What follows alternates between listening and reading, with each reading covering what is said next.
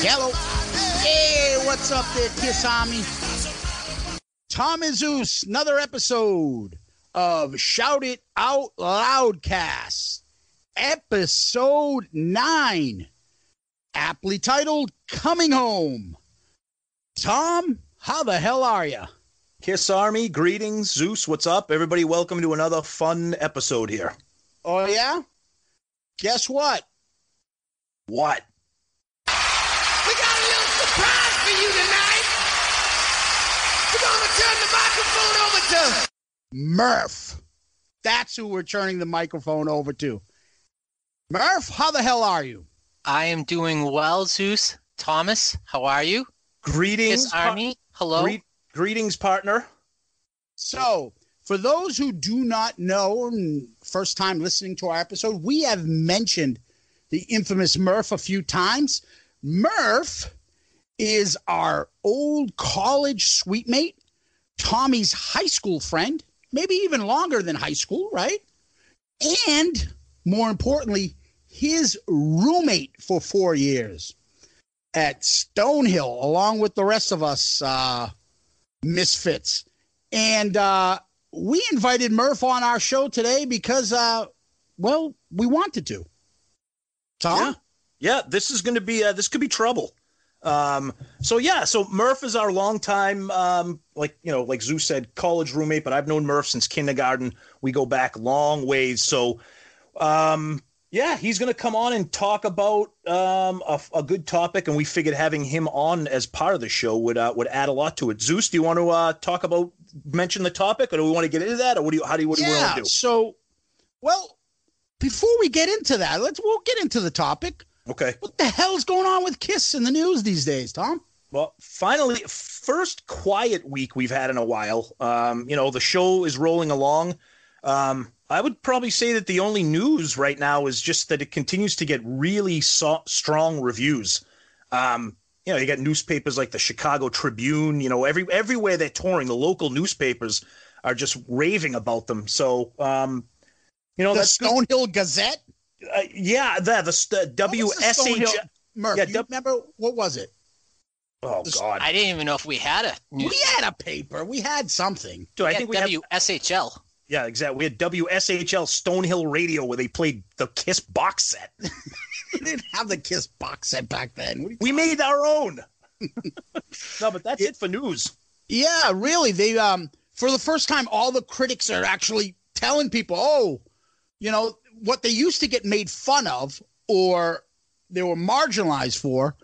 Oh, the pyro, all the gimmicks. Now they're getting praised for. Hey, one last time they went out, hurrah. It was a great. They're starting to realize, hey, Kiss puts on a great show. The music's fun. People have a great time. Relax. Enjoy yourself. Stop being a miserable fuck. Have a good time. And it's showing. I can't tell you how many newspaper articles I see on anywhere I've looked on social media, anything that pops up, because, when you follow Kiss, social media pops up everything about Kiss anytime you look at anything. And, everything I hear is positive. And even in the comment sections of most of the stuff are the people that have seen the shows talk about how great it is. The people that don't go are the miserable fucks. But the people that see it in the media love it. Yeah, it's good to see. I mean, like we said, everybody's enjoying themselves, and that's what the whole point of this is.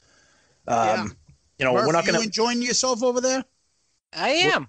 I'm taking it all in, soaking it in like a day at the beach. So, Zeus, why don't we mention the topic here and explain how Murph is going to contribute and why he's invited to this particular episode. It's a contractual obligation that you forced me to bring your roommate in. So we chose the title Coming Home because for us it's coming home. It's the 90s. We are talking Kiss in the 90s. We call it Coming Home for us because it's our college years. And, it's me, Murph, and Tom, very nostalgic. And Murph is a third person who kind of was absorbed in the Kiss 90s through us. And like it or not, he had to put up with it. The Kiss footy pajamas, the Kiss posters, the Kiss music. And somewhere along the way, maybe even started to enjoy it. We don't know. We'll find out, though. So, Murph, tell us, Kiss in the 90s, you remember them at all? I do, and I think it would be remiss of me to say that my introduction to Kiss, as you guys have reminded me over the years that I am that guy that remembers all the obscure events and dates. Oh, yeah. I believe the first time I ever was introduced to Kiss was at Show and Tell at St. Joseph's School when Tommy brought the Dynasty album to show to the class, which Sister Susan let him show. And he gave a quick overview. Sister Susan's cool then. And similar to what you guys have mentioned, the picture of Gene terrified me. But I think I was more terrified after Tommy was done that David Felizi presented for Show and Tell his baseball card of Thurman Munson, and he said, Thurman Munson's a catcher for the Yankees, but he just died in a plane crash 2 months ago. Welcome to kindergarten, first grade at St. Joseph's School. We talk about Kiss and dead baseball players. This was I assume this is Medford St. Joe's, not St. Joseph's Prep. Yeah, no. Okay, Medford. all right. Yeah. First grade. So you guys were in school together. I know you went to high school together. When did you actually start? First grade. First grade. And so you guys grew up in Medford and then both decided to go to AC, Arlington Catholic, an old rival of Arlington High School where I went, right? Correct. Yep. Correct. Speaking of Murph's steel trap memory, I, honest to God, have no recollection of that story at all, which is another reason why we're glad Murph is on the show right now. Yeah, no, absolutely. So here's the thing. For me, I got introduced to you guys freshman year. So we lived in a dorm, right? Yep. And what was the name of that famous dorm?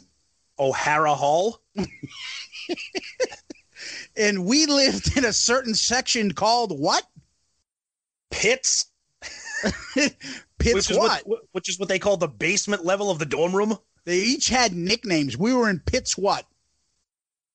Pitts South. What do you? Well, no. Freshman year, me and Murph were in Pitts North. What? Yeah, we moved to Pitts South sophomore year. So you were around the corner? We were around the corner, correct. Boo! Yeah. The losers over in that section. I was with all the deviants in Pitts South. Yes. Oh, my goodness. I always thought you were right before the door, the swinging doors. That was Steve. Across from Lopes. That was Rye Guy and Steve before the doors. And then after that was you. Yeah. Well, kind of, around the corner. But before we bore all of our listeners with the map layout of O'Hara Hall. Edit. Yeah. So now that we have Murph with us, we're going to start the tradition of our future guests. With this, we want to ask everybody that comes on the show 5 important Kiss questions. So the first question we have for you, Murph, who's your favorite member / character? Without question, Star Child. Oh, of course. Shocker. Yeah. Love him. I know. I would like to get to know him. Wouldn't you like to get to know him? Favorite Kiss song?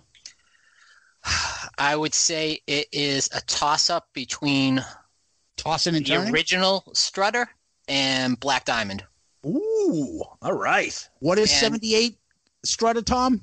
Disco Strutter. Yeah. And I did not know about the original.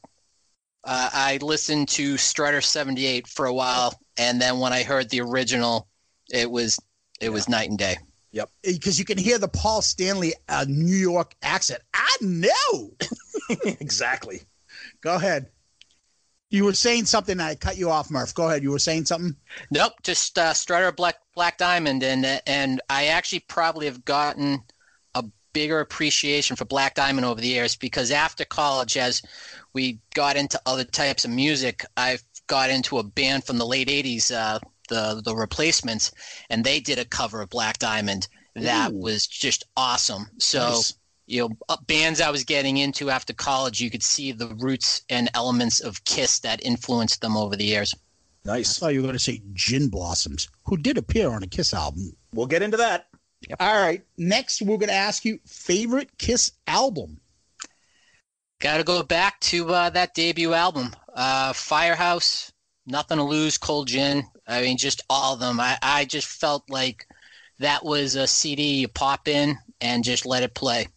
Even the Love theme. Love that one. Oh, yeah. Theme from Kiss. How many concerts have you been to? Kiss concerts. I believe 5. Tommy and I went to go see them do the personal acoustic set in 95. Saw them twice in 96, and then 2 subsequent shows over the years. And the more you guys talk about it, I might be buying a single ticket to join you guys at the TD Garden. Yes! Yes! Yes! Oh, yes! Love it. Was Murph at the infamous I Want You concert? Oh, were you at the I Want You incident Kiss show? Is what happened? I'm not going to say what it was. When they played I Want You, and then something occurred. There was put it this way, a very natural occurrence. The guy that was pissing all over the place. No. There was. You're mistaking that for pissing inferno. That's a different topic. Anyways, next we'll go on favorite Kiss memory, other than Tommy bringing his CD and scaring all the kindergarten kids. I would say that favorite Kiss memory. It would be Stone Hill College, 1994 Halloween. Yeah, we will get into that in more detail. Yep, absolutely. Yes. All right. Absolutely. So let's begin the episode. So we're talking Kiss in the 90s, and circa 90s, we're all the same age, 45. We were juniors in high school at the time. Kiss had the previous year just released Hot in the Shade in 1989. So now Hot in the Shade has been released. They got a couple singles come out. I think some of the singles came out in 1990, right? January 5th, 1990. Forever. What did they release? Forever. The classic Paul Stanley, Michael Bolton love song. Michael Bolton. I'll tell you, I have some. Since we're talking about Hot in the Shade, that album holds a very special place in my heart because the summer of 1990 was the Hot in the Shade tour. It was the first time I saw Kiss in concert. To this day, one of the greatest Kiss shows I've ever seen, with probably the greatest set list they've ever done. You love that. You don't stop talking. I can't stop talking about it. And another personal thing real quick about 1990 was, so they had Forever. I don't recall the exact timeline of when the video for Rise to It came out, but the one thing I remember about that video was the beginning, the makeup. We could take the makeup off. Yeah, crazy. We could do it with the makeup. Yeah, you're crazy. Like that video was just like, oh my God. Yeah, and then I think they had a video for Hide Your Heart too, but that was just of course. Yeah. But yeah, so yeah, Hot in the Shade. I mean, he was king of the streets. I was just gonna say that. He was great line. He was king of the streets. But you remember this because back then in 90s, you're looking at all those bands coming up with the ballad, the big ballad, and Kiss came up with theirs, and Forever was a huge hit in 1990s, right? Yeah, and it should have been, because I mean, you say what you want about power ballads, that is a well-crafted power ballad. I love the drums in that. If you watch the video, the drumming in that is awesome. That actually got consideration for our senior prom song. Absolutely, yeah, I remember that. Wow. Yep, and we nominated it. Actually, go ahead, Murph. And when you think about what we settled on, it was Forever, Love Song by Tesla, and we ended up going with Bryan Adams, Heaven. Brutal. So right, there's a Kiss theme with them, though. We'll take that. Yeah, exactly. Right. Yep. Good job. Yep. So they release Hot in the Shade. And unfortunately, in the first real kind of news with Kiss in the 1990, March, Eric is diagnosed, right, with cancer. Yeah. You know, and then, you know, he becomes cancer-free in July. Great news there. But then he has the hemorrhage in September. And then November 24th, Eric Carr dies. He was only 41. Same day as Freddie Mercury. Yeah, exactly. Yeah. And unfortunately, it overshadows him. I was just going to say that it did. It did overshadow it because, I mean, Freddie Mercury is iconic. And when you die on the same day as Freddie Mercury, unfortunately, no one's really going to pay any attention unless you're a, you know, diehard Kiss fan. But that was yeah. Mm-hmm. Obviously tragic, you know, and at that time, I mean, that was another time where people like, what the hell's going to happen to Kiss now? What are they going to do? And Zeus, what did they do? Well, they brought in Eric Singer. Yep. And here comes Revenge. May 14th, 92. Revenge released. Now, before we jump into May 92, let's backtrack a little bit and kind of get into Stonehill, because September 91, that's when we started Stonehill. Murph and I were roommates. You were down the hall. Had a couple CDs. Now, at that time, I had, even though I had recently seen them in concert, I had kind of shifted away from Kiss. I knew, you know, who they were, obviously, and I had, you know, a live double platinum. I had a couple of the quote unquote basic CDs. But Kiss was not really on the forefront. You know, that's everybody was Pearl Jam, Stone Temple Pilots. No, that was too early. I bought Pearl Jam 10 the summer before my freshman year. I bought that For me, I remember coming home after college that summer and people were listening to Pearl Jam and Nirvana then. For me, I remember, look, I'll tell you my memory. When we got into Stonehill, when we first started moving in, I had that big, you know, surround speaker system, everything, remember? Yep. And I remember those speakers that were as big as I was. I brought them in, and I thought I was going to be Johnny Coolballs and play, and I blasted Skid Row's Monkey Business. And it was like, oh, yeah. That had just come out. Yep. And was like the number one record at the time, and Guns N' Roses was coming out, and Metallica's Black. Those are the kind of things that are still going. So hair metal is kind of changing at that point. People weren't wearing the makeup and stuff like that, and Revenge is coming out. Yep. You know, that's where we're starting to see the change. But you're right. You're talking about 92. You're right. I was thinking 91. Yeah, that's about the same time when Revenge comes out. Yeah. Yeah. Now Murph, freshman year, we're moving in. Everybody's kind of, you know, music was chaotic at that time because, like Zeus said, you know, you had some grunge, hair metal was hanging on, you know, Kiss was around, you know, hip hop was going crazy. So when you think of like that, you know, moving in and kind of everybody kind of sharing their music. Yeah, I think that was when Kiss started to come into my life, not to sound corny, because you had a CD player. I actually didn't even have any CDs. I was still buying cassettes. Yeah. And you said you made reference to it. I think you had double platinum. You had a live. So I just started popping in double platinum. And originally I actually gravitated to the Peter Criss songs. I liked Hard Luck Woman, Black Diamond, obviously. And just over the year, I started listening to more of that. And you know, those were the 4 years where we all opened each other up to different music. We had people that were really into Zeppelin, hip hop. So we were really listening to a lot of good different music. And then we were lucky. Pearl Jam, Nirvana, grunge exploded when we were freshmen. But somehow that Kiss album that I listened to early on, I just, as the years progressed and with the release of albums, we were playing that album or that band just as much as anyone else in our room. Yeah. Now with Revenge, now I kind of have a couple, you know, and of course, as we go through the timeline here, you know, the whole point of this is to kind of not just talk about the timeline, but, you know, talk about your, you know, personal relationships with the timeline. And Revenge, I remember, this is back when MTV still played a lot of videos. Mm-hmm. And I remember one night, the video for Unholy premiered.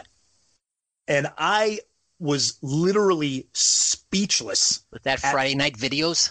at the sound of the song, the style of the song, Gene's appearance, the band's appearance, I was like, holy shit, this is not Hot in the Shade, Crazy Nights Kiss. What the hell? And back then, I'm not breaking any news. This is obvious. There was no internet. There was no way to track your bands. You had to go to like Tower Records and see if they had any news, or you had to read like a music magazine. So I don't even think I knew Unholy was a song, Yeah. And it was just a crazy way for me to get back into Kiss, quote unquote. I think that album did it. No, the thing that stood out for me is when they're like, holy shit, they have a blonde member. Yeah, that was true. The first thing that kind of stood out for me. They have like something as image, like Kiss's image. Yep. All of a sudden, for the first time ever, there's a guy with blonde hair in the band, and he's short. Yeah. And no, I mean, obviously, Revenge came out.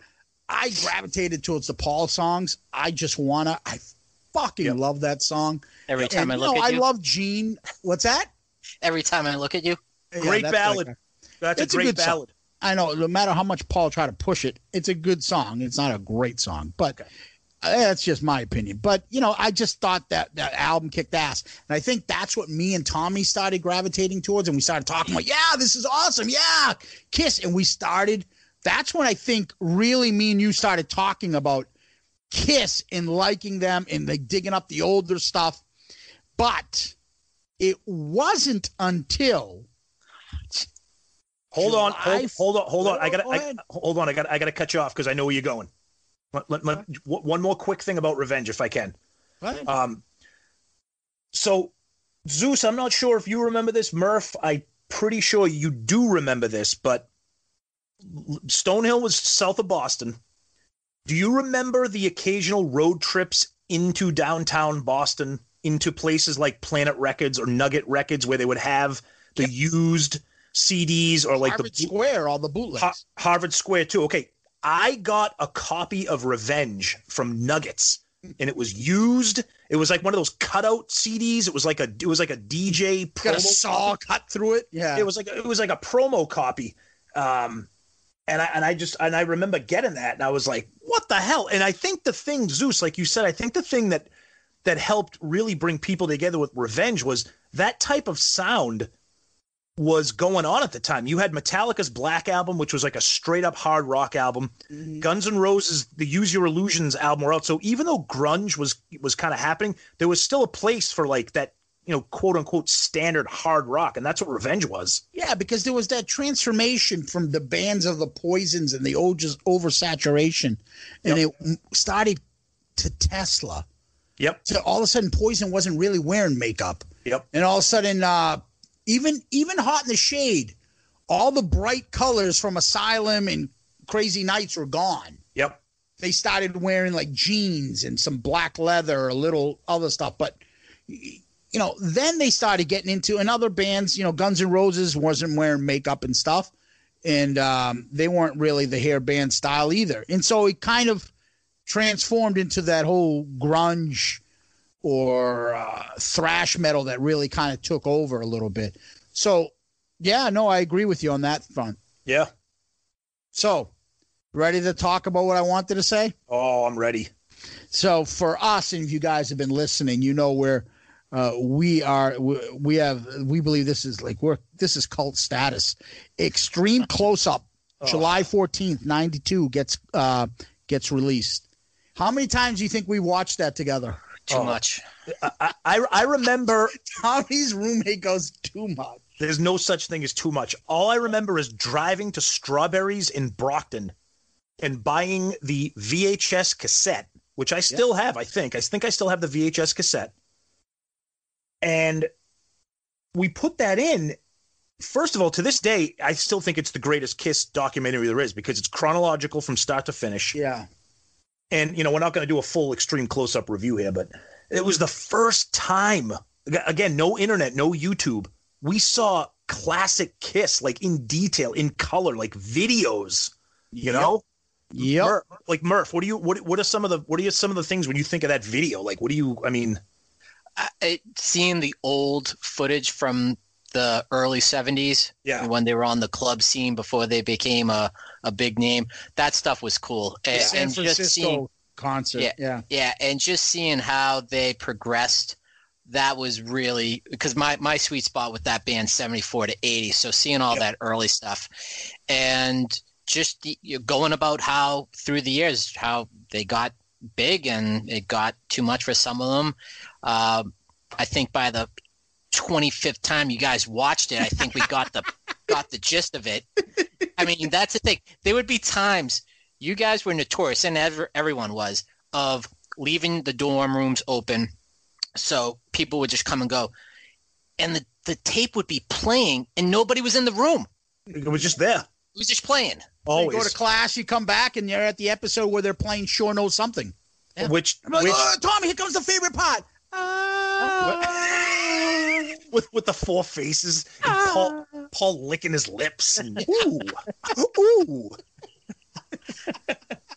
Oh, we loved it. We loved it. It's and that was, and we had to hold on to that because before that, I had busted our friend Jimmy's.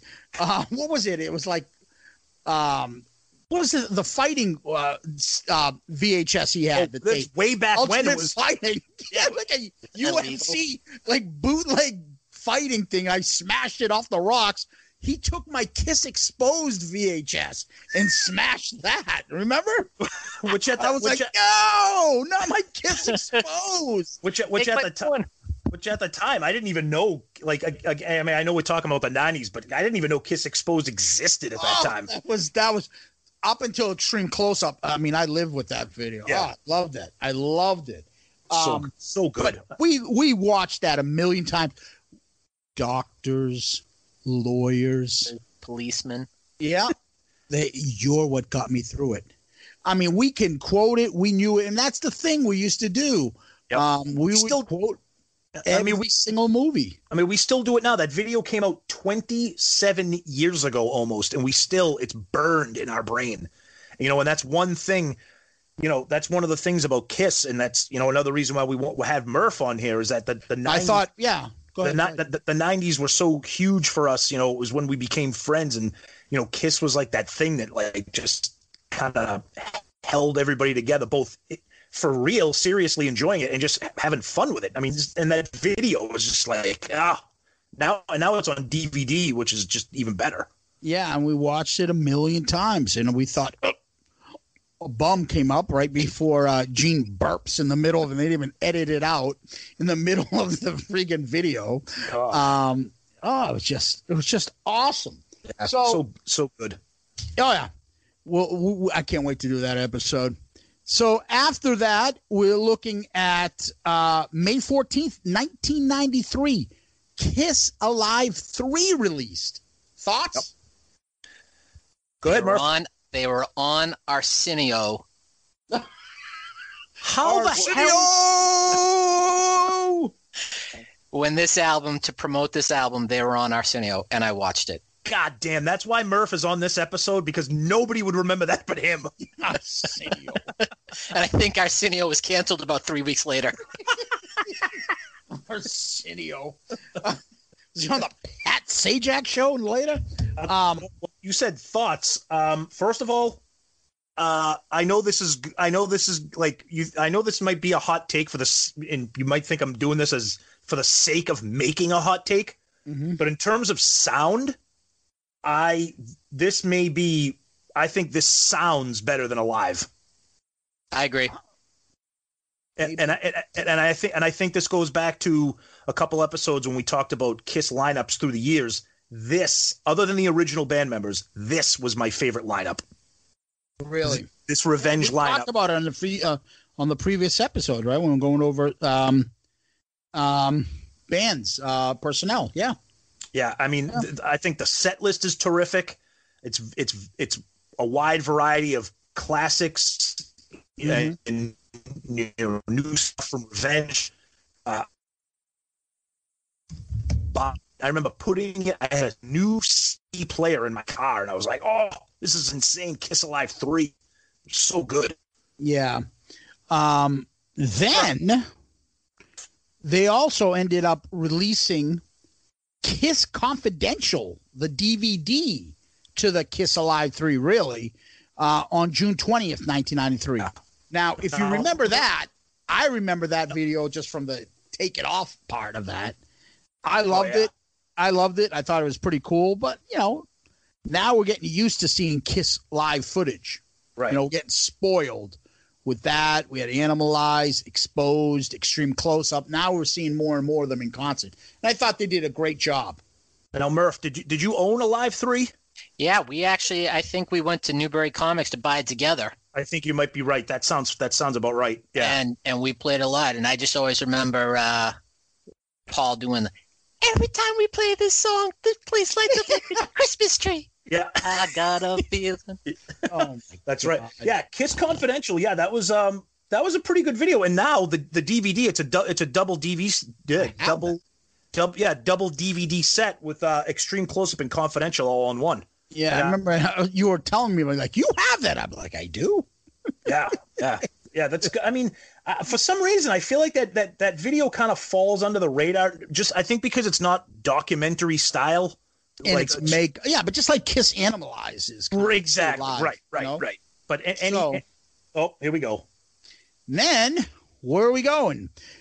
August 8th, 1994. Kiss My Ass video and CD. They're released. Well, the album came out in June. The DVD came out in August. Go. Yep. Now my memory of this, I still have it downstairs. It's framed. I have the Kiss My Ass LP, red vinyl LP. Why did you get vinyl back then?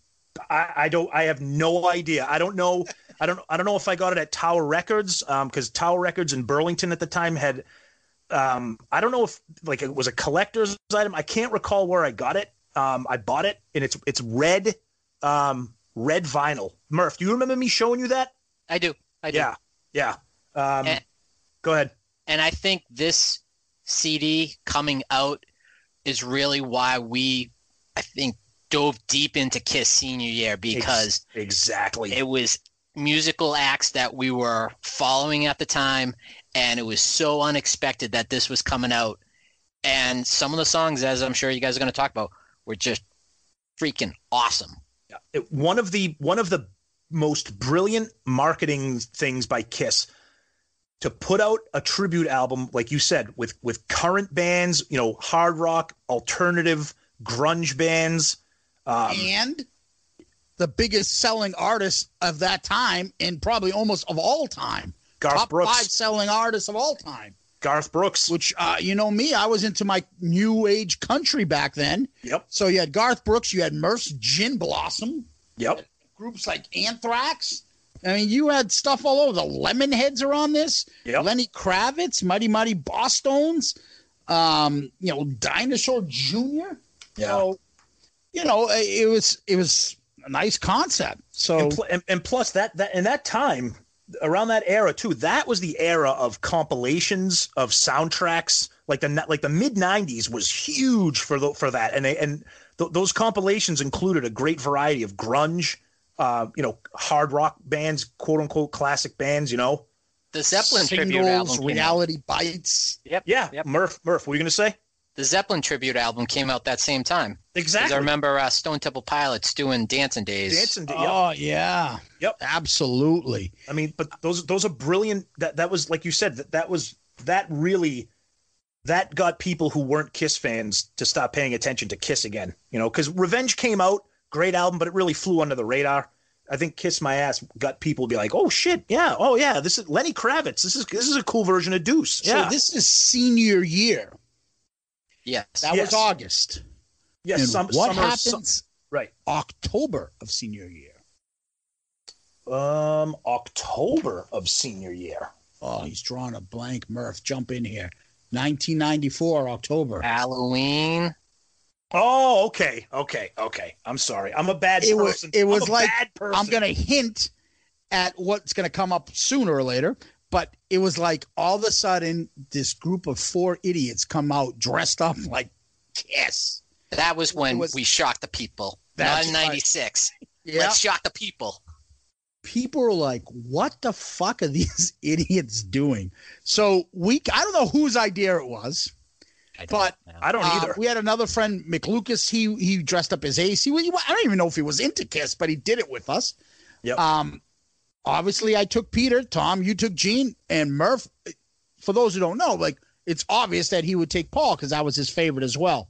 We had black T-shirts, right? Yep. Who did the makeup for us? It wasn't us. Todd.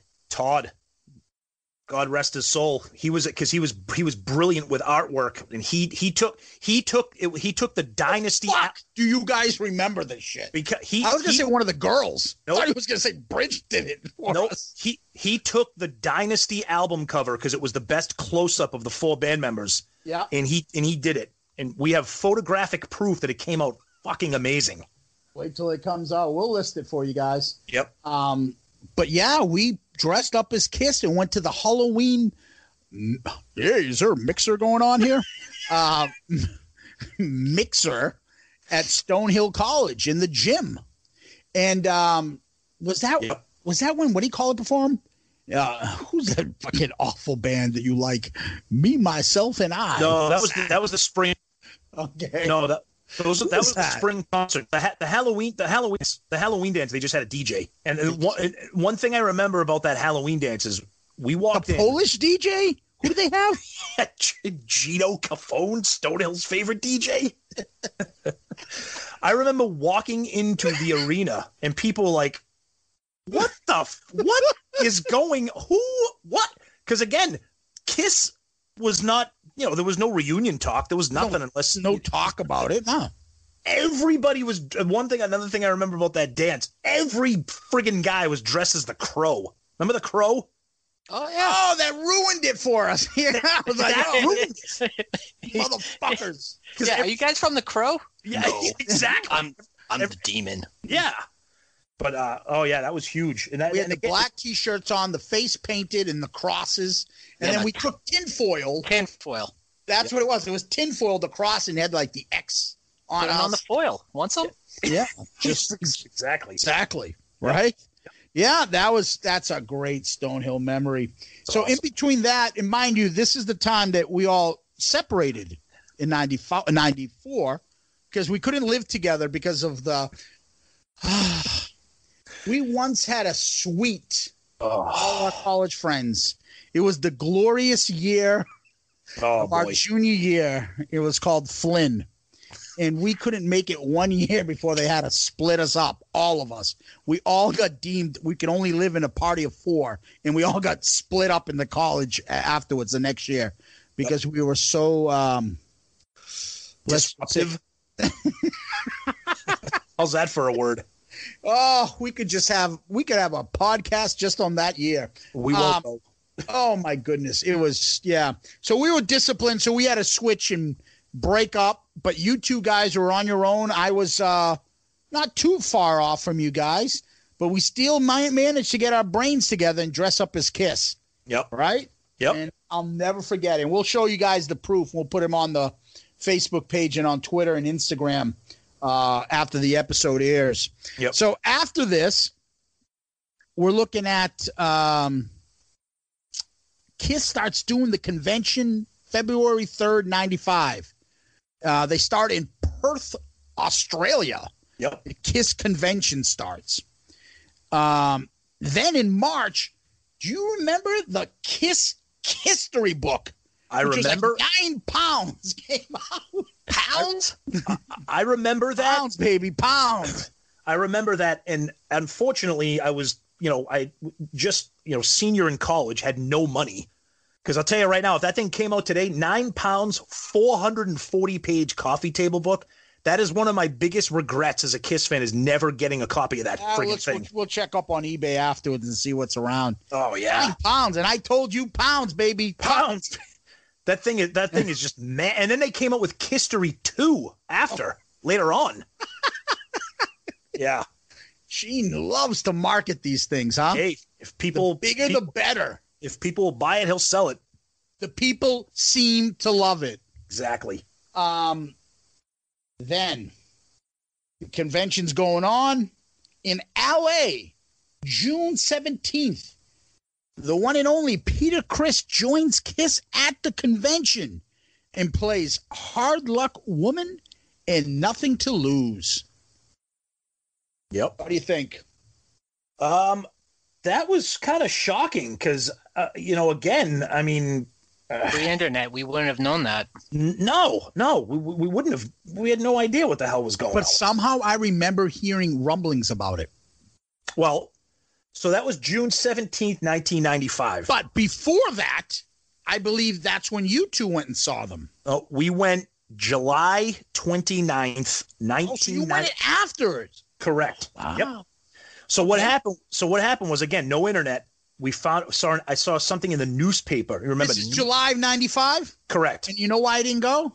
Why? Because I was in Greece with Eddie. Okay. That summer. Right. That's what. Because I've always wondered, how the hell did I not go to the convention with you? Yeah. So there was an ad in the paper. You remember the newspaper? Kiss Convention, Copley Place, Boston. Probably in the Phoenix. What was it in, Murph? Remember?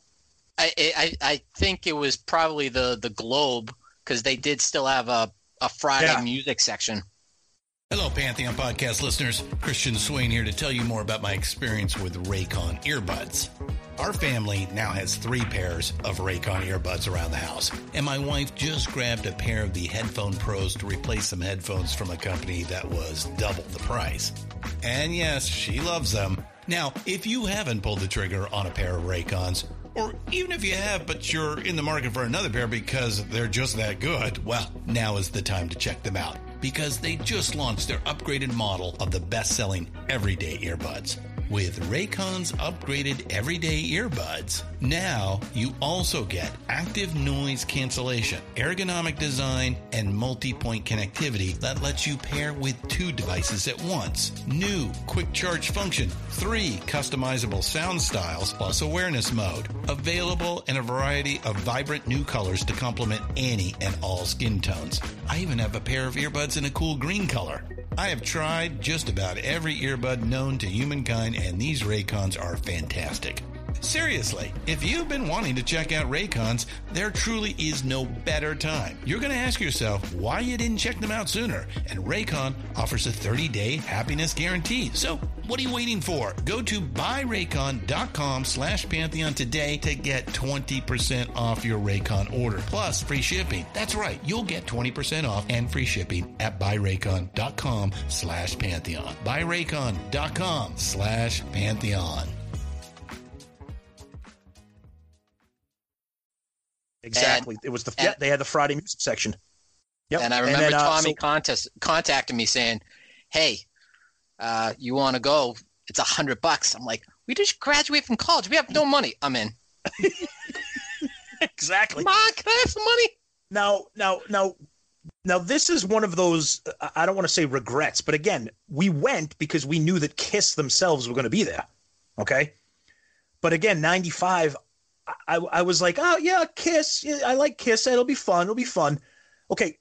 Come to find out, and I posted something on our Twitter page recently where Kiss joined up with some set list website thing where you could search every single set list in the history of Kiss concerts. So just for kicks, I went in and put in the Kiss convention in Boston, July 29th, 1995. They played 29 songs, okay? Not in full, 29 songs, tidbits here and there. We were about, 20, 30 feet from the band? Oh, yeah. Murph, well, but what I remember most about it is it's at the hotel. It's going to be in this ballroom. We were all sitting on the ground, legs crossed, like we were in first grade. Yeah. And they were on that little stage. Yep. And we're sitting there, and we're all in awe and everything. And yeah, like you said, they would just do a little talk, then go in with song, and then we could actually go out into another part of the function room where they had memorabilia and everything. And Vinny was running the stand. Like a museum. Popcorn. Yeah. Get your hot dogs. Well, the thing is, though, is that, like Tom said, the set list they played was incredible. But what I remember about that day was I got up, I walked out because, there's back and forth. No, but I remember coming in and Gene was just finishing up A World Without Heroes. And I'm like, what the hell? And I'm waiting for him to start crying like he did in the video, like the Indian in that pollution commercial from the 70s, that little tear. I'm like, what the hell is going on here? This is a Kiss convention. And everybody was just so down after that. But that's what happened was the way that operated was it was fans. Fans would just shout stuff out. So that's why, I mean, real quick, I mean, Zeus, they played Mr. Speed. Okay. Now in 1995, I don't even think I knew that song. Okay. They played Shandy. Oh. I mean, they played everything, it was crazy. It was crazy. And it's one of those things I wish I could go back and pay more attention to it today, Yeah. And like you said, when the internet, they would never be able to pull that off. The million people would be annoying the shit out of them. Yep. And the other cool thing, other than the concert, like Murph had mentioned, was there was like a museum, like a memorabilia. There were dealers there selling stuff, but then they had like glass drug dealers. They had like glass cases with costumes and like guitars and equipment and stuff. I mean, it was an amazing friggin' setup that they did. I mean, you think back now, you see the band, you see all that $100. I mean, that would probably be like $500 today if that happened. You know what I mean? But that'll be a meet and greet, and we will be charging every customer $700. And pretty much sit on the floor. Sit in crisscross applesauce like we're watching Raffi play. Yeah. But go ahead. Go ahead, Murph. One other thing from that show, and I've mentioned to Tommy over the years, was afterwards the hotel bar. There were some people down there and some of the folks that attend the concert, and I ended up just talking to this guy that it was older and was a business looking guy, and it was a Saturday, so it definitely seemed odd he was there.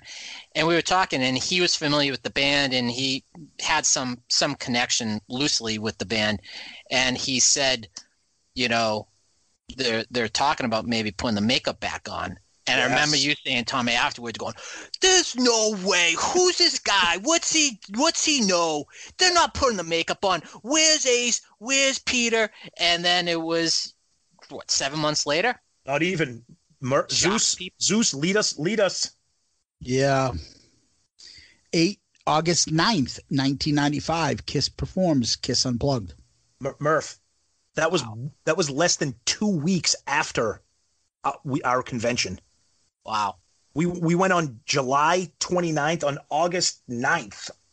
Think of that.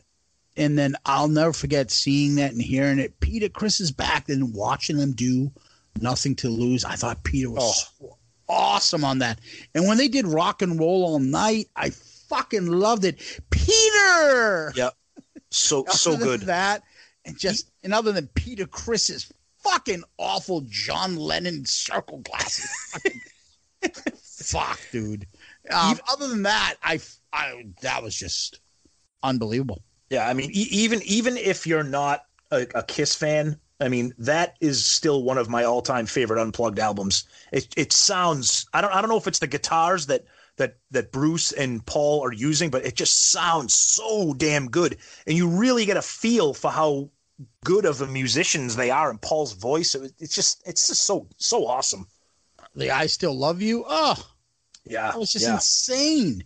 And, you watch and see how talented they are, like they didn't need the makeup. They didn't need the bombs going off. They didn't need the fire, the theatrics. They can, if they want to, they can do that kind of shit. But, it was just unbelievable. So they do that. And then the big 38th annual Grammys, February 28th, 1996. After 17 years, out comes Tupac with Kiss in makeup. Yep, I remember that. That was crazy. Oh my God. Murph, do you remember that? You remember seeing that or hearing about it at least? It was incredible. I mean, to see that was a moment. That was still when people were watching the Grammys, and half the country was probably saying, why are they back? And then the other half saying they're back.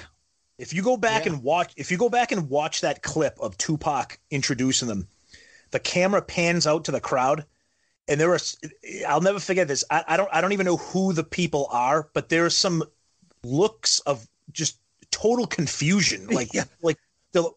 Bottom was the Eagles. There was a couple pans on Timothy B. Schmidt, I think.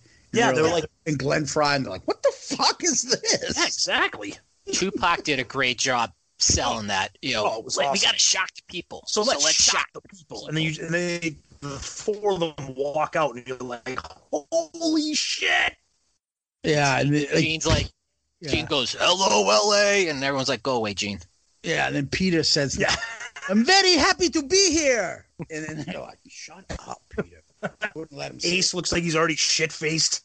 I'm very happy to be here at the Grammy. Yeah. What the fuck he mumbled. The nominees for this year's award for.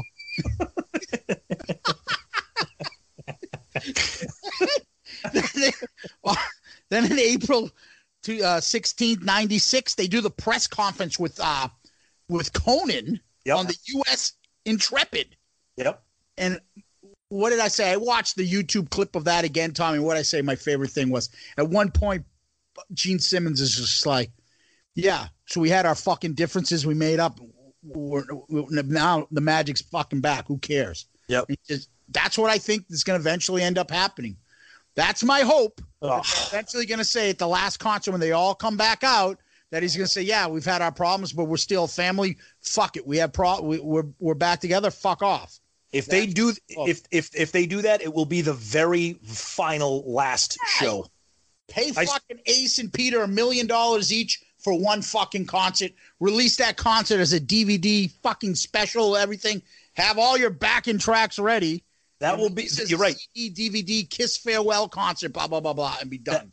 That will be their live album DVD. Yep. And pay them each $1 million, and you'll make that money back. Yep. You know, and for Peter and Ace to say no, they'd be nuts. Now if they do, I don't want to go off on a tangent here, but if they do that, that won't be a regularly scheduled date on the end of the road tour. Do you think that'll be? No matter what they do, they'll circle back and end up in Madison Square Garden as the last concert. That's my opinion. I don't know, because they, obviously they still doing this is the first leg. They go to Europe afterwards, and they have to do the second leg later on and figure it out. Right. So we'll see what happens. So okay. But anyways, after that. 96, they do like their first concert, which is the fucking K-Rock's Weenie Roast. Yep. That was like their little test drive. Yeah, and it was kind of, Yep. But they did that. Then they kicked off the real reunion tour, June 28th, 2 nights, Tiger Stadium. Do you remember what band opened up for him? Alice in Chains. No. Wow. No? STP. Oh, okay, because Alice in Chains was opening up on a couple of those shows too. Yeah, STP. Okay. 40,000. You know? That's insane. Tickets sold in 40 minutes. Yep. Imagine that. Sold out. It ended up being the top grossing tour of 1996. Yep. So, and we talk about it now with compared to what they used to do. So, you're looking at it in the sense that was the reunion. That was the first time they wore the makeup. You can't compare this farewell with that tour. No, God, no. There was such an anticipation for that first show that we saw at the Garden in Boston. Oh. Like you could feel it. I mean, you guys are much, much bigger fans than I am. And even I was feeling it in the crowd, and you were getting pumped. And I still will say that was probably one of the 3 best shows I saw. They just brought it that night. Oh, yeah. Because I think it was only a couple of months into the tour. Yeah. I think it was that summer. And a funny story, again, you keep talking about like signs of the time. At the time, it was my then girlfriend, my now wife, Bridget. So for people out there, okay, again, I'm going to say, no, there was no internet, okay? To get tickets, you either had to call or you had to go to a Ticketmaster outlet, which at the time back then, Macy's department stores had Ticketmaster outlets inside the store at the customer service area. Okay, is that where you bought your bum jacket back in the day? No, that was 8th grade. Okay, I remember I remember Bridget at the time went to Macy's to get tickets while I was on the phone. So it was like we were trying to double deal to try to get tickets for the show. And again, no internet. We didn't see any videos. There was no cheating on the set list like it is now. So we had no idea what they were going to open up with. We had no idea what anything was going to be like. And not to sound, corny here, but you kind of miss those days of that anticipation, that excitement. Because now every show you go to, you. Wait, you sent her to Macy's and you called from the comfort of your own home? No, it was actually her. No, it was actually her apartment in New Hampshire. Maybe we both. I don't know. That was so long ago. I know that we got the tickets. I know that we got the tickets from Macy's because I had a Ticketmaster dealer there, because that's how you had to get them back then. And that's regardless. Yeah, we ended up going, and what a concert! That concert was just insane. Best show I ever saw. I'll never forget it. And that's when I'm just like, at one point, it's like, I can't believe we're watching this. Yep. How insane is this? The real Kiss, the original guys, the original makeup. We're watching it live. Yep. Oh my God, it was just insane. Yep. So they also included during that tour 4 sold-out nights at Madison Square Garden. I mean, they were just unbelievable. And they had like the biggest selling magazine. I think Spin had the biggest. Remember that Spin magazine had the 4 different solo? I have all 4 of them. It's funny because leading on that Spin thing, I actually have a box, like a moving box downstairs. Yeah. Of all everything from that we bought from the convention. All the stuff from the reunion. I have those 4 Spin magazines with each cover on each member. All the music magazines. It's like my 96, 95, 96 Kiss reunion box. I have all that Circus stuff. Magazine in there. Circus Magazine did one. Yep, they all did them. Hit Parader. They all did them. Yep. Metal Edge. I actually have I still have the Alive Worldwide tour program booklet. Yep. All that. Nice. Yep. Nice. Yep. So we're now 96. MTV Music Awards. Kiss performs Under the Brooklyn Bridge. And Paul goes off and there's only one rock and roll and there's only one rock and roll anthem. I remember that. Yeah, I do. That was actually September 4th, 1996. Yeah, that was actually pretty cool. That was a kind of a weird. What were they on, like a barge or something? I don't even remember. Like, I mean, how was that set? They were anchor going by the Brooklyn. They were under the bridge. Like, I remember that. That was pretty awesome. Yeah, it was pretty sweet. So that ends 96, that big year of concert and everything else. Then we're entering 1997. So they're still going strong. Over in Europe, they start setting records, I guess, in Stockholm and some other stuff I was reading. They're having a good year. In the midst of all this, they release what was a bootleg, we thought, October 28th, 1997, music that they had done in 95, 96, because by 97, it already sounds dated. Carnival of Souls comes out. Yep. Remember that? I do remember that. Yeah, that was another weird timeline in history there, because like you said, they started recording that before the reunion. Then the reunion comes out and that started leaking online with like that alternate album cover, and then they released it. What did they call it? The Final Sessions or something? I had like a subtitle. Murph, what do you think? Do you know what do you know about that album? Very little. At that point, I was just listening to the older stuff. Yeah, exactly. Yeah, because that album, you really have to, fight to defend that album. I don't mind it. It's not my favorite. It's one of those albums where I say, it's not bad. It's just not a good Kiss album. It's a bad like Soundgarden cover album or something. And just not crazy about it, but it's tolerable. Zeus, what do you think? Yeah, just look at the cover.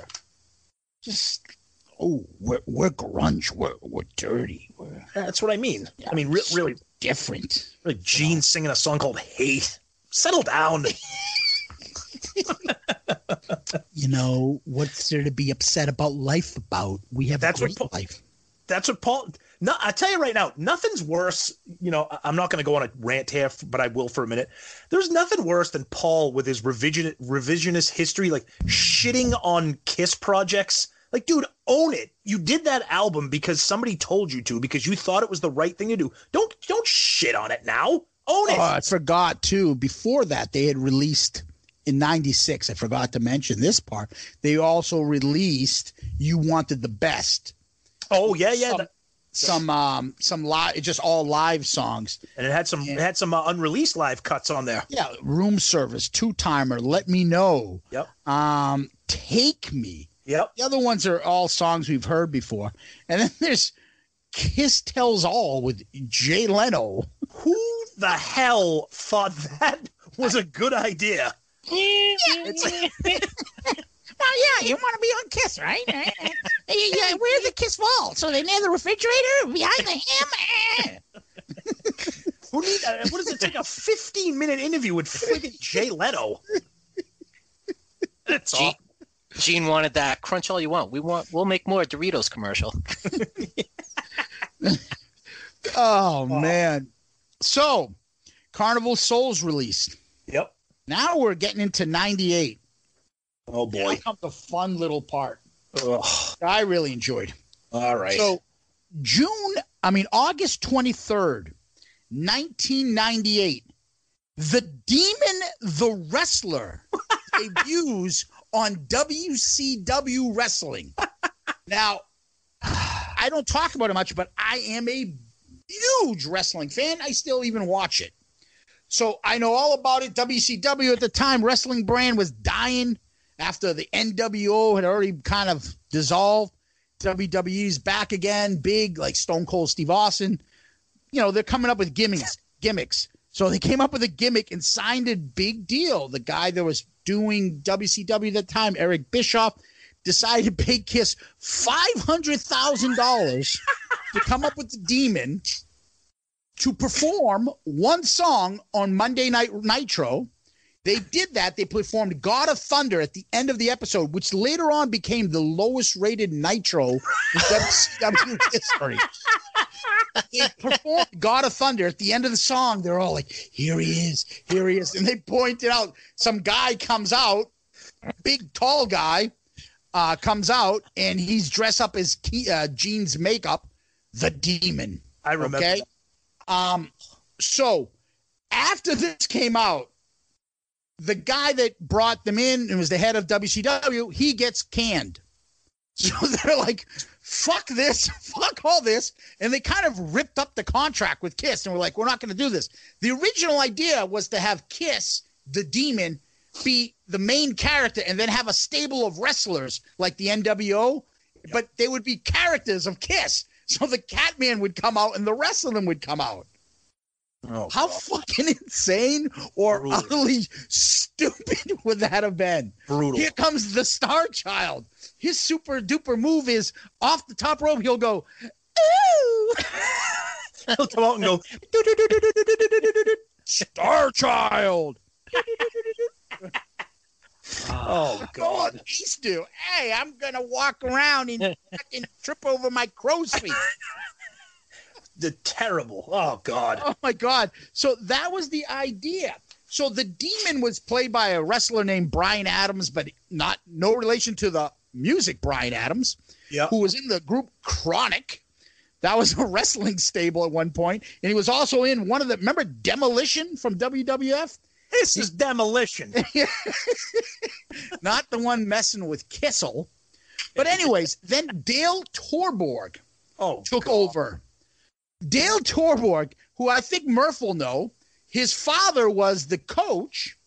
Do you remember who his father was? That name sounds familiar. Jeff Torborg. Yes. Oh, the coach of the Marlins. And what is Dale Torborg famous for? The incident that he had with Antonio Alfonseca when he became later on the strength and conditioner coach for the Marlins. And I guess Antonio Alfonseca swore at him in Spanish, and he fucking snapped. And he chased him, and Al Fonseca, the story goes that he hid and ran into the trainer's room and was hiding from him because Torborg was all fucking snapping out on a roid rage, looking to rip his fucking head off. And it was all on ESPN. It became a big story. That all stemmed from Dale Torborg as the Demon. Oh, my God. Yeah, I'm surprised you don't remember the Tailborg story when he was the coach for the Marlins. I don't remember that. Wow. Yeah. So, God of Thunder and coming up with this Kiss gimmick got them $500,000. Well, the character, the Demon, quickly became what they call a jobber. I mean, somebody that just fucking goes out there and just gets his ass kicked every week. Yep. Who later on became part of a little mini group with Vampiro. I think the Misfits. Do you know the Misfits were actually in WCW wrestling? I don't know And Insane Clown Posse, who was in WCW wrestling. So you had a Kiss character, Insane Clown Posse, and the Misfits. Now I'm embarrassed. And yes, I know all about it. I know. Now I'm embarrassed. Yes. There is your wrestling minute on Shout It Out Loudcast. That's what was going on in 1998. Moving Thanks, along. Mean Gene. Thanks, Mean Gene. Yeah. Rest in peace. Rest in peace. Gene just passed away. Leave him alone. I know. Be nice. Well, let me tell you something right now. September 22nd, 1998, brother. Psycho Circus. Oh. Thoughts? Murph, was this one of the shows that you went to with me? Because I went to a couple of these, I think. No, I didn't. I'm familiar with the album. Psycho Circus. That was getting play, but that tour, I don't think I ended up going to see them again until the early 2000s. Okay, was that down at Great Woods? The one I went to was at Providence. I think, and one thing about that concert was fucking stupid gimmick. They gave everybody 3D. They gave everybody 3D glasses, and then up on the didn't even work. And up on the screens next to the show, they had like these like graphics. And like, what? Come on, man, brutal. Psycho Circus. First of all, you know where I stand on the song itself. We talked about this before, Zeus. That's one of those songs that's one of those songs that Paul. You're gonna fucking like this song whether you like it or not. Exactly. Welcome to the show. Yep, he demands that it's a hit. Yep. Oh, now what's worse? If the fans make it a classic. No, you make it a classic because you won't stop playing it. Rhymes won't be so corny.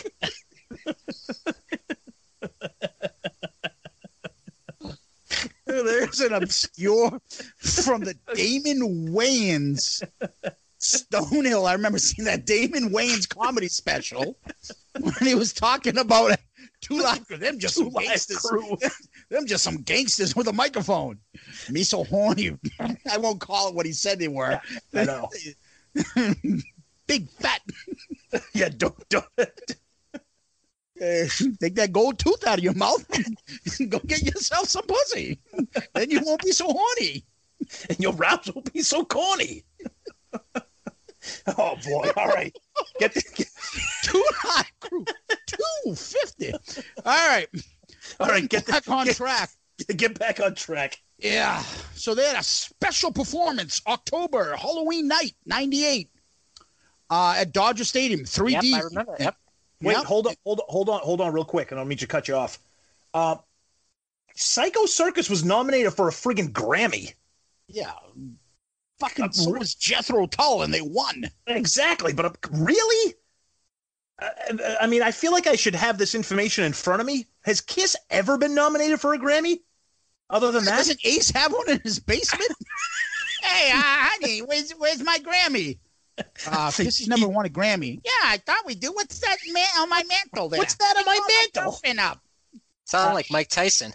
Ace, that's your Little League trophy when you were 10 years old. Honey, I thought I won a fucking Grammy. All right, I didn't mean to cut you off. Go ahead. So, they played at Dodger Stadium, which Murph remembers because it's baseball affiliated, and Murph knows all about his baseball. That's true. Then November 24th, Kiss Second Comin DVD released and then subsequently played on VH1 a million times afterwards. Awesome DVD though. Awesome. They DVD. always used to play that. Always. It's awesome. I mean, if that gives you like the behind the scenes of the reunion, that's a good one. That's a good one. You remember that one, Murph? Yeah, no, and that's where you actually, when they were getting ready for the MTV Unplugged, that you could tell that there was some chemistry there, that they had missed each other when they were concerned if Ace was going to show up. Gene was, he was like, Ace. Yeah, that was cool. That I watched that a few times. Yeah, there's a clip where Gene sees Ace and gives him like a really big, heartfelt like hug. Like you could tell it. You could tell that there's some like brotherhood there. You know, when they're not all being assholes to each other. You know. Yeah, of course they've been through it all. Of course. Right. So after Second Comin DVD, then it's January 31st, 99. Kiss performs at the pregame Super Bowl 33.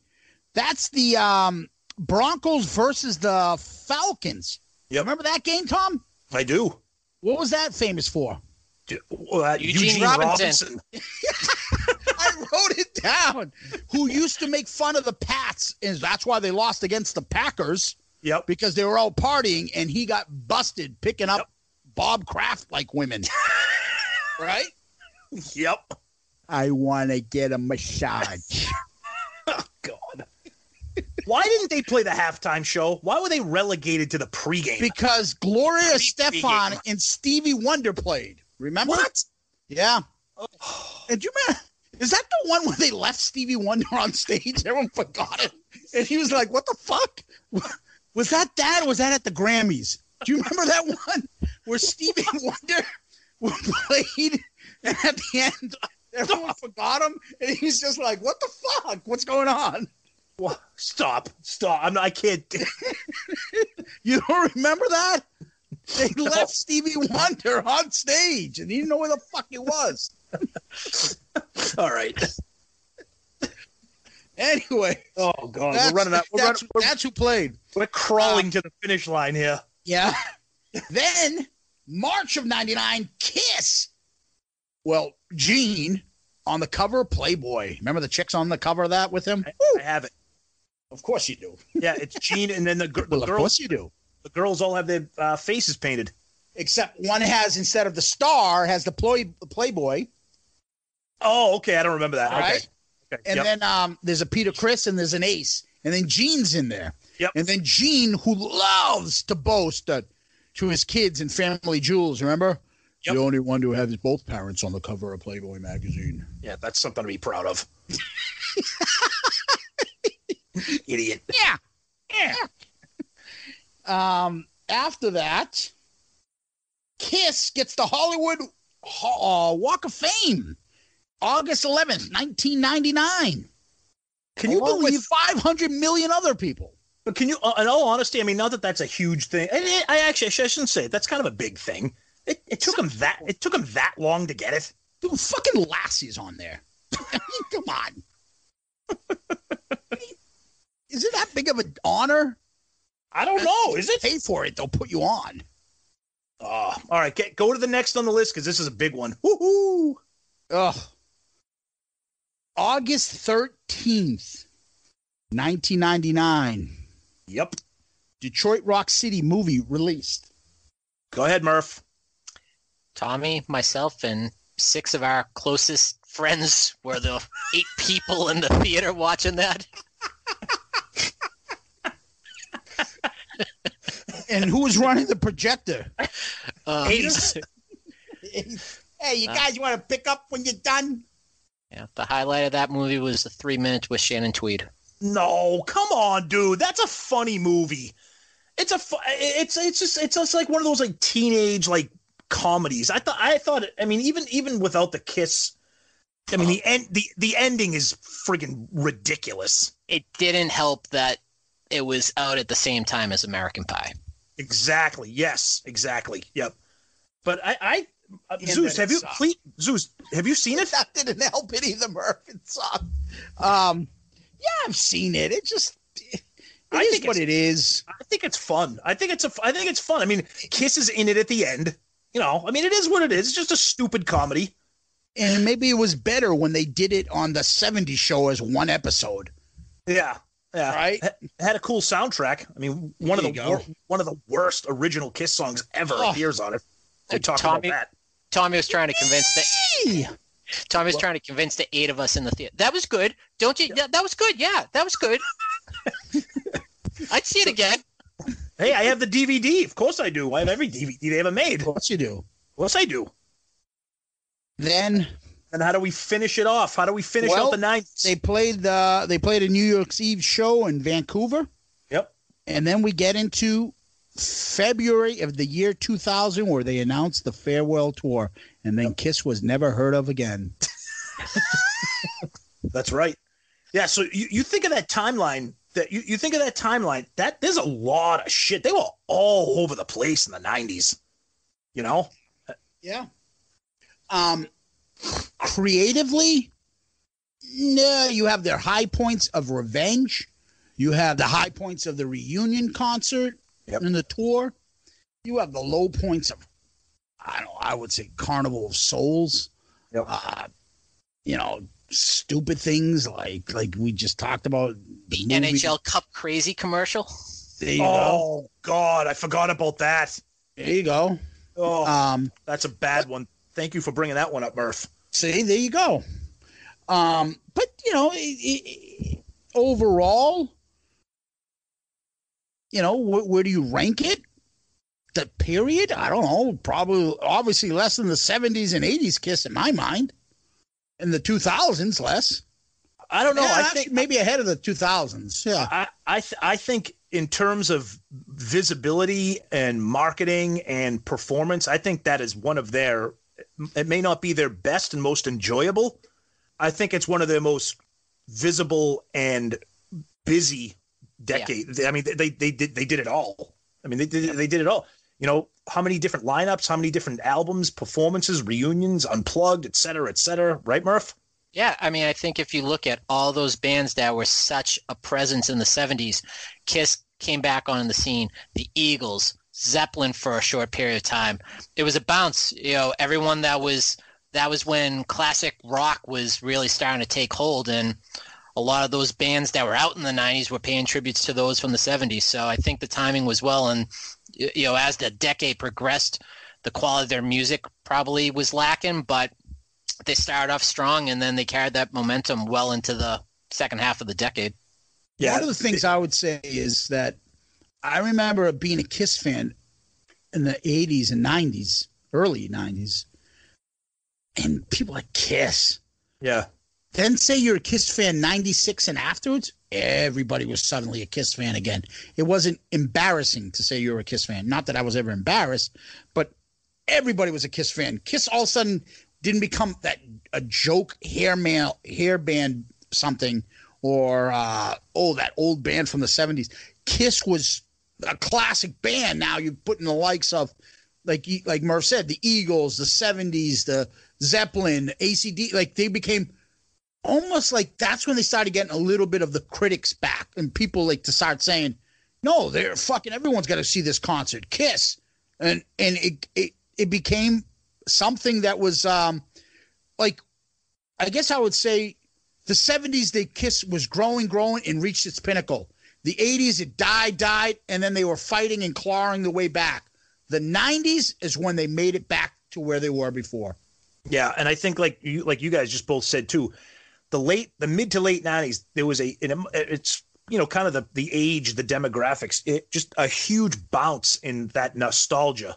You know, you started to see, you know, like you know, the convention, the Unplugged, then Kiss merchandising started really making a comeback. You started seeing Kiss stuff everywhere. You know, and like you guys said, with the Eagles and Zeppelin, you know, you started to see the kind of like that tonal shift where, you know, it was cool again to listen to the Eagles and Zeppelin and Kiss and the Doors. Like, that was like a cool thing to do.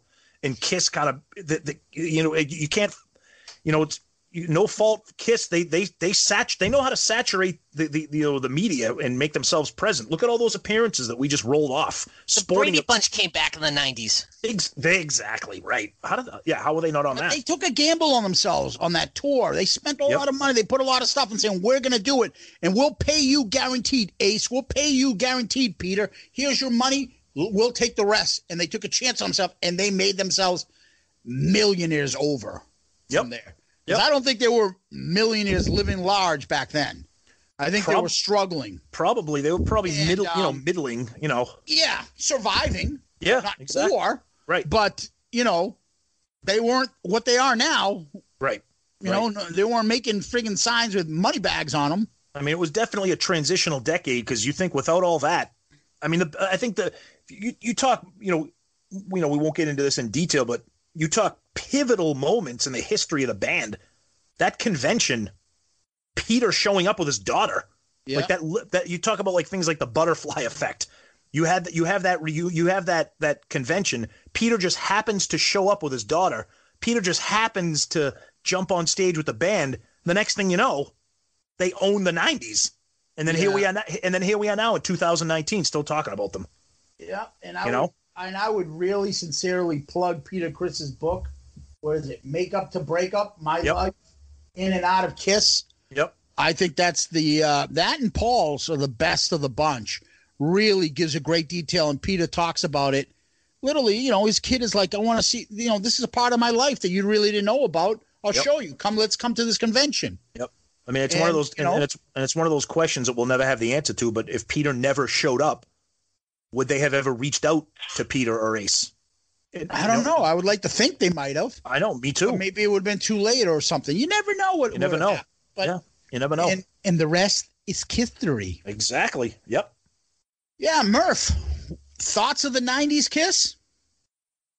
Well, as I said before, I knew very little of them.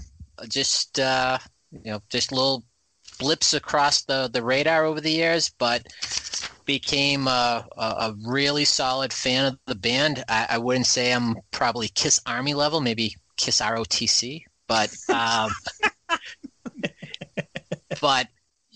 think going to see them 5 times says what I think of the band and the enjoyment I've had, and I think we've had a lot of good times where we would just throw the CDs in, and as you guys have said in the episodes, some of the songs we would just take it in and enjoy it, and then some songs we'd be listening to it and go, what the hell? What does he mean with get off and get your grandma out of here? What's your grandma doing in the room?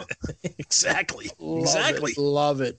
Yep. And we had to unfortunately torture poor Murph, and like it or not, he had to listen to Kiss because we were constantly playing it, and we'd play some bad songs, and we would gravitate towards the better songs, but Murph would gravitate towards Shandy for God knows why. And I think you knew I hated that song, and you would play it constantly, and it was like a joke, like, oh, Zeus, listen to this. I want to listen to Kiss. Yeah, what are you going to play? Shandy. What the fuck? Though, I will tell you a funny little Flynn basement Stonehill story. Uh-oh. Murph will know this.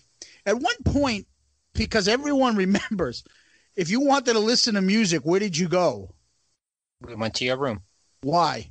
Because you had all those Columbia House Jorge Plantes. Yeah, we covered this. And you would have all these albums that would go from Kiss to country, and the time you went on that big country binge, and I'm still there. Ryan comes out of the room going, Zeus, what are you trying to do? Kill me?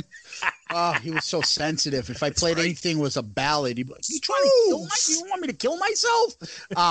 But we had a contest at one point, Murph, and we would have everyone would open their doors in the suite, and everyone would blast music and say, who's going to play the worst song? And who won? Do you remember? I remember. I don't remember who won, but now that you say that, you had the. Do you remember the song that won it for me? Nope. Drop it on us. Oh my goodness, I don't have it. Actually, you know what? Give me 1 second. But we would blast this music outside our dorms, and we're not a dorm. We were living in a suite, so we'd all have a room and we'd open up our doors and we would just play the song. And people were playing. Do you remember what had become big? It was like the Brady Bunch. Someone had the theme or the music to the Brady Bunch. You did. Yeah, I mean, no, it wasn't mine, but I would play it. I snagged it from somebody. Oh, God. And I just can't seem to find it. But the song that won it for me Charles and Eddie, did I lie to you? Ooh, that's a good song. Ebony and Ivory. Is that really what you played? Yep. Oh, Jesus. I had Paul McCartney's greatest hits. Oh. And Ebony and Ivory. Yeah, I won with that. That was the worst song played. I do have to say I vaguely recall you playing that because you would only play 45 seconds of it, but then yeah, because I was half song Harry, the king of that. Oh man, yeah, nice. You had some awful CDs in there. Because I could order 12 CDs at a time. I'm like, oh, I like that one song. Let me order. I'm gonna buy the whole album. I'm gonna buy the Mamas and Papas. I love that fucking song, Monday. Okay, let me buy their box set. Mama that's how it Cass ham sandwich. I think we already did that one, but that's okay. I know, but I don't care. Here you go. Well, there you are. There you. Hi, do I know you? No, but you're there. On that note, Kiss in the 90s wraps up on another great episode. So we usually end with some questions, but this time we decided to have Murph ask some questions. All right. This question, it's one question. You both need to answer this separately. Over the years, we would play a lot of music, and on the rare occasion, there would actually be, I remember, Tommy, at your house, there was a karaoke machine. I never owned a karaoke machine. I don't know. That was Lou. That was Lou. But if each of you had to perform, so it's about the performance. It's not necessarily your favorite song, but if you had to perform Kiss karaoke, what song would you sing and why? Ooh, yikes. Holy shit. That's a good one. Kiss I gotta look at my Kiss catalog real quick, Murph. That's a great question. What would I perform as Kiss karaoke? And I don't want to say the typical, oh yeah, I'll play rock and roll all night. This just kind of popped into my head because I think I love the song, and I think it's a good like sing along song. So I think it would succeed with karaoke. But I think I would go. I think I would go with "Do You Love Me." There you go. All right. Starting off that really like and then the chorus. I think that would be a good one. That's a song you're either gonna love or hate. It's 7-inch heels. Exactly. Yeah, I can see that. I think I would probably want to do, because I love him, is a Peter Criss song. Oh God. What would I do? You know what I'd probably do? I'll be honest with you. I'd probably do. You would sing the ballad at karaoke, wouldn't you, Zeus? I'd probably sing Mainline. All right. Because I could handle that, I think. Okay. I could handle that. All right. I'd sing Mainline. Yeah. All right. Is that your question for both of us? That was my question. Awesome. Why don't we turn the question back to you, Murph? You answer. What about you? I would probably 100,000 years. Oh, I'm sorry to have taken so long. Must have been a bitch while I was gone. Yep. That would get the crowd riled up. Yep. Oh, That's a good one. That's a good one. You know what? I was going to answer. We had a question on Twitter. I was going to answer it in the middle of when I was talking about the wrestlers. Oh, that's right. Different characters that come out. Yep. That they were going to come out with different characters. Someone's going to be the demon. Someone's going to be the Catman. Someone's going to be the spaceman and wrestle as that. Because we had a question from, I think it was Dave, right? Yes. And he was asking us, you know the question better than I do, but I know you were telling me about it. So I wanted to mention Dave's one of our best listeners and followers, and he interacts with us. And Dave, shout out to you because we appreciate it. What was his question? It was the gist of the question was, Paul and Gene, or more likely Gene. Did you say jizz of the question? Yeah, that's what I said. Is that what did you say? No, did you misspeak? Or did I hear the gist of the question? Gene is on record as saying that Kiss can survive with no original members. You know, pretty much making them a tribute band, a cover band. And Dave was saying, do you think that that's something that could succeed? And I'll tell you right now, personally, zero chance. I would perpetuity. No. That would be when I would officially check out of the Kiss Army if that happened. Yeah. I mean, look, obviously Paul can't continue. I think, could Gene with a fake Paul? No. I would see Gene play because I can know Gene can still play, but why would Gene want to go up there? So then if he's not in there, what the hell are you doing? Exactly. No, that's when even the hardest of Kiss fans go, why am I paying $50, $60 to see this? What is it? What is the local, cover band of Kiss charging me? Why am I going to pay them? Here's the thing. Now, I'll play devil's advocate here.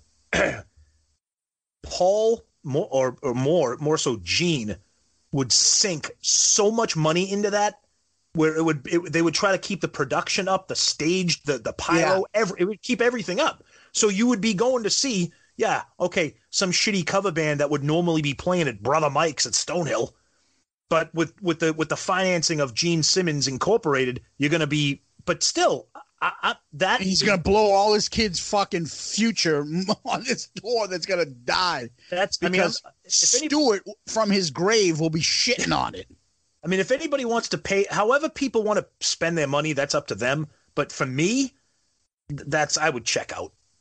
Yeah, I'm not interested in that. No, fuck. No. Imagine I'm not even gonna ask Murph because I know he'd be laughing along with us. Yeah, I would. We see actually some good tribute bands. With Tommy, you and I have seen that Led Zeppelin tribute band. Yep. I'd just rather pay $30 to go see a band in a club. Exactly. As a Kiss tribute band than going to see the alleged pomp and circumstance. Yeah. Exactly. No, I think they're just looking for a long way to market Kiss for generations to come. Like, there's friggin' Elvis images that play with Elvis's old band from the 70s that's on tour. Dude, there's things like that all the time. There are people doing holograms. That's what I'm saying. Yeah, like Dio like Ronnie James Dio. Like get the hell out of here. I'll tell you real quick, because I know we're running long here, but real quick, I think if Kiss wants to continue, quote unquote, after this end of the road tour, my opinion, the best thing that they could do would be to sit down in jeans and a t-shirt like they did back in 1990, whatever it was, and do acoustic shows. Nope. Yep. Right, Murph? Yeah, I would see that, and I think that I would too. Nope. Why no? Here's what I believe they're gonna do, and I think they should do. Yeah. Is they'll have their own little solo projects. They'll do a book here and there, a TV appearance here and there, and then they'll play for a month in Vegas every year. They'll do the Kiss cruise, and that's it. They'll do residents like friggin' Britney and fucking Cher and make millions opening up a residency in Vegas 1 month and living like kings. Why not? That's not a tour, and that's why they can get away with it. Why not? That's easy enough. They can do that all day, and no one's going to give them shit about fucking lip singing or backing tracks of that. It's Vegas. No one cares. They can make a fortune doing that stuff. You're right about that. Vegas, it's nothing but entertainment, so nobody would give a shit about the backing tracks and the vocal enhancements. That's what they can do. Yeah. It's close enough to the Paul and Gene in L.A. They can do that in their sleep. They don't have to get that dressed up or work around it. They'll have more theatrics. They can home in on their home stage. They'll do the Kiss cruise. They'll have maybe a solo project here and there. They can get away with it saying it's not a tour. We're just doing some, Kiss residency in Vegas. You might be right. And make a fortune. Yeah. I'd rather see Paul in a coffee shop singing the Folgers commercial. Oh, God. Terrible. Yep.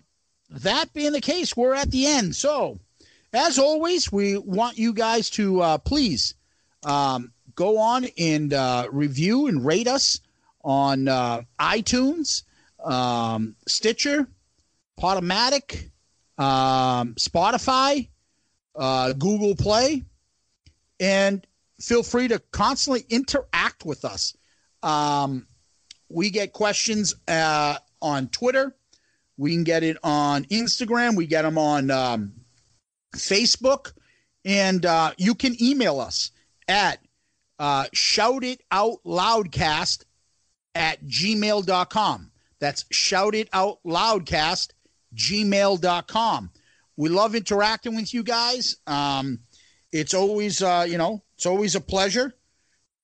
Tom, anything else you want to talk about with social media and stuff? No, just like we always say, the big thing is the Apple podcast ratings and reviews, because you're not just giving us a rating and a review. What you're doing is you're increasing our visibility in the podcast world with people search KISS podcasts, or if people are listening to some of the other KISS podcasts that have been out there for a really long time, we can appear as, shows that you may like. So it really improves our visibility.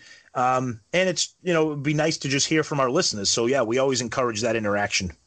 Yeah. Speaking of email, I forgot, I wanted to go over an email we got here from Tony, and Tony mentioned our last week's episode where we talked about the earlier version of She, and I stated that it sounds like the Barney Miller theme. He even says that the regular version, go back to Dress to Kill version, and you can hear the Barney Miller feel during the bass solo. He's right. He's right. I remember where Barney Miller and Fish come out. Yep. It's a great comment. I just remember that when we were talking about our Gmail account. So feel free to email us again. Interact with the social media. We were doing a lot of polls, and you'll see that. And we've got a couple great surprises coming up for March, and a lot of fun new episodes coming up. And stay tuned. Tom has some great he likes to do a lot of the sneak peeks, if you see on our Twitter account. He's got some good ones coming out for you. You'll be taking a look at, and vote on our polls. We love it when we get that interaction. So that being said, Murph, you're up first. Any famous last words? Well, gents, thank you very much for giving me the opportunity to join today.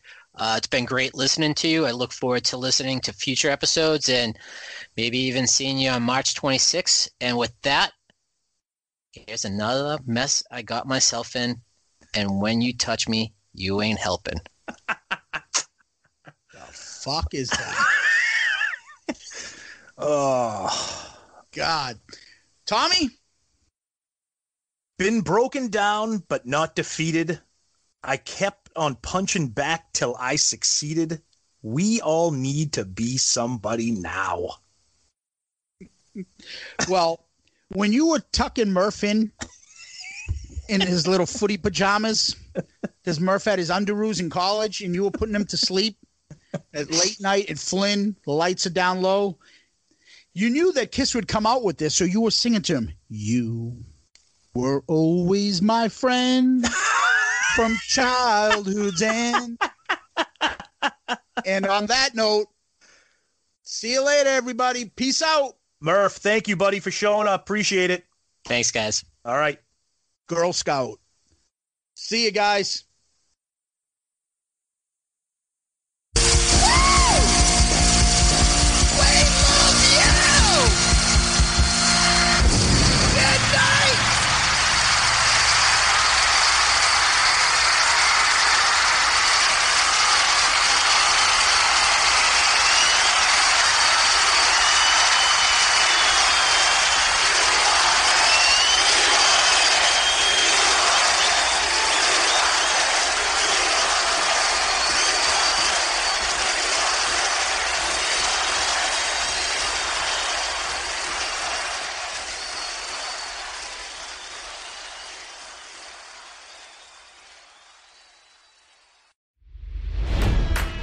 It's NFL draft season, and that means it's time to start thinking about fantasy football.